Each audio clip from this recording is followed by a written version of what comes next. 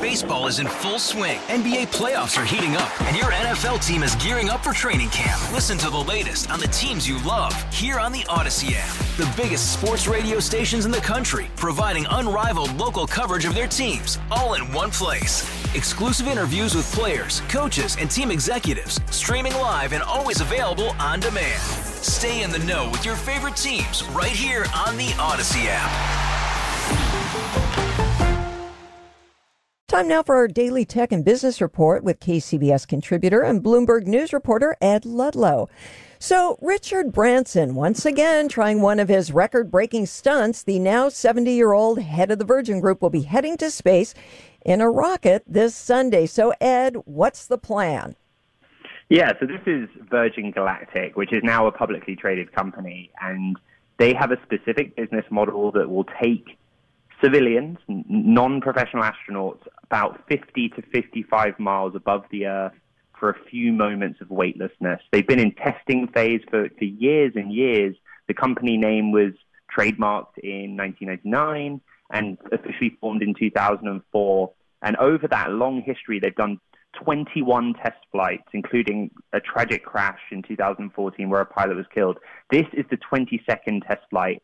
And Richard Branson is going up to basically test what the experience will be like when they finally start taking customers up. But, you know, all eyes are on it. He is going to be the first billionaire in a race of more than one, because Jeff Bezos plans to go up on July 20th as well. And that's why we're all so captivated by this. You know, I don't have the the intestinal fortitude to be doing these sort of things, but Richard Branson has he's been doing these things for years. What do we know about him as a person? Has he always, was he the little kid jumping off the roof?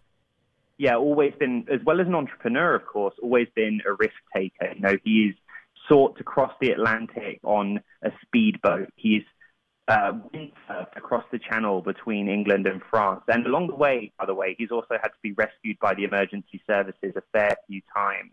He has really dialed it back in recent years in terms of his sort of explorer, adventurer persona. But it doesn't get much more extreme, I think, than going into space. So, Ed, what's the whole goal here? Will this boost business for Branson? Is he going to be making money out of this whole thing further down the line? Yeah, so as I said, Virgin Galactic is a publicly traded company that has a business model that's pretty specific. So the hope is that in the future, its craft will take up, say, 4 to 6 crew members that are civilians that have paid for the experience. They actually had previously taken bookings at around $250,000 a pop for the first 600 people that signed up. But they halted those orders, and they say that they'll restart them in the fall. So that's one way that they plan to make money, basically space tourism, just the experience of a few minutes of weightlessness. What they also hope to do is charge for time in weightlessness, in zero-gravity environment for scientific experiments. So, for example, later this summer, the Italian Space Agency is paying Virgin Galactic $600,000 for that few minutes of weightlessness so they can conduct scientific experiments in that environment. So that's kind of that dual mandate that the company has.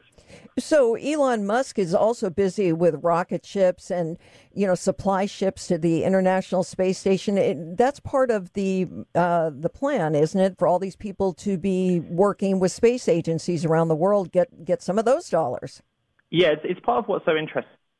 X is a much, much, much bigger beast than Richard Branson's Virgin Galactic.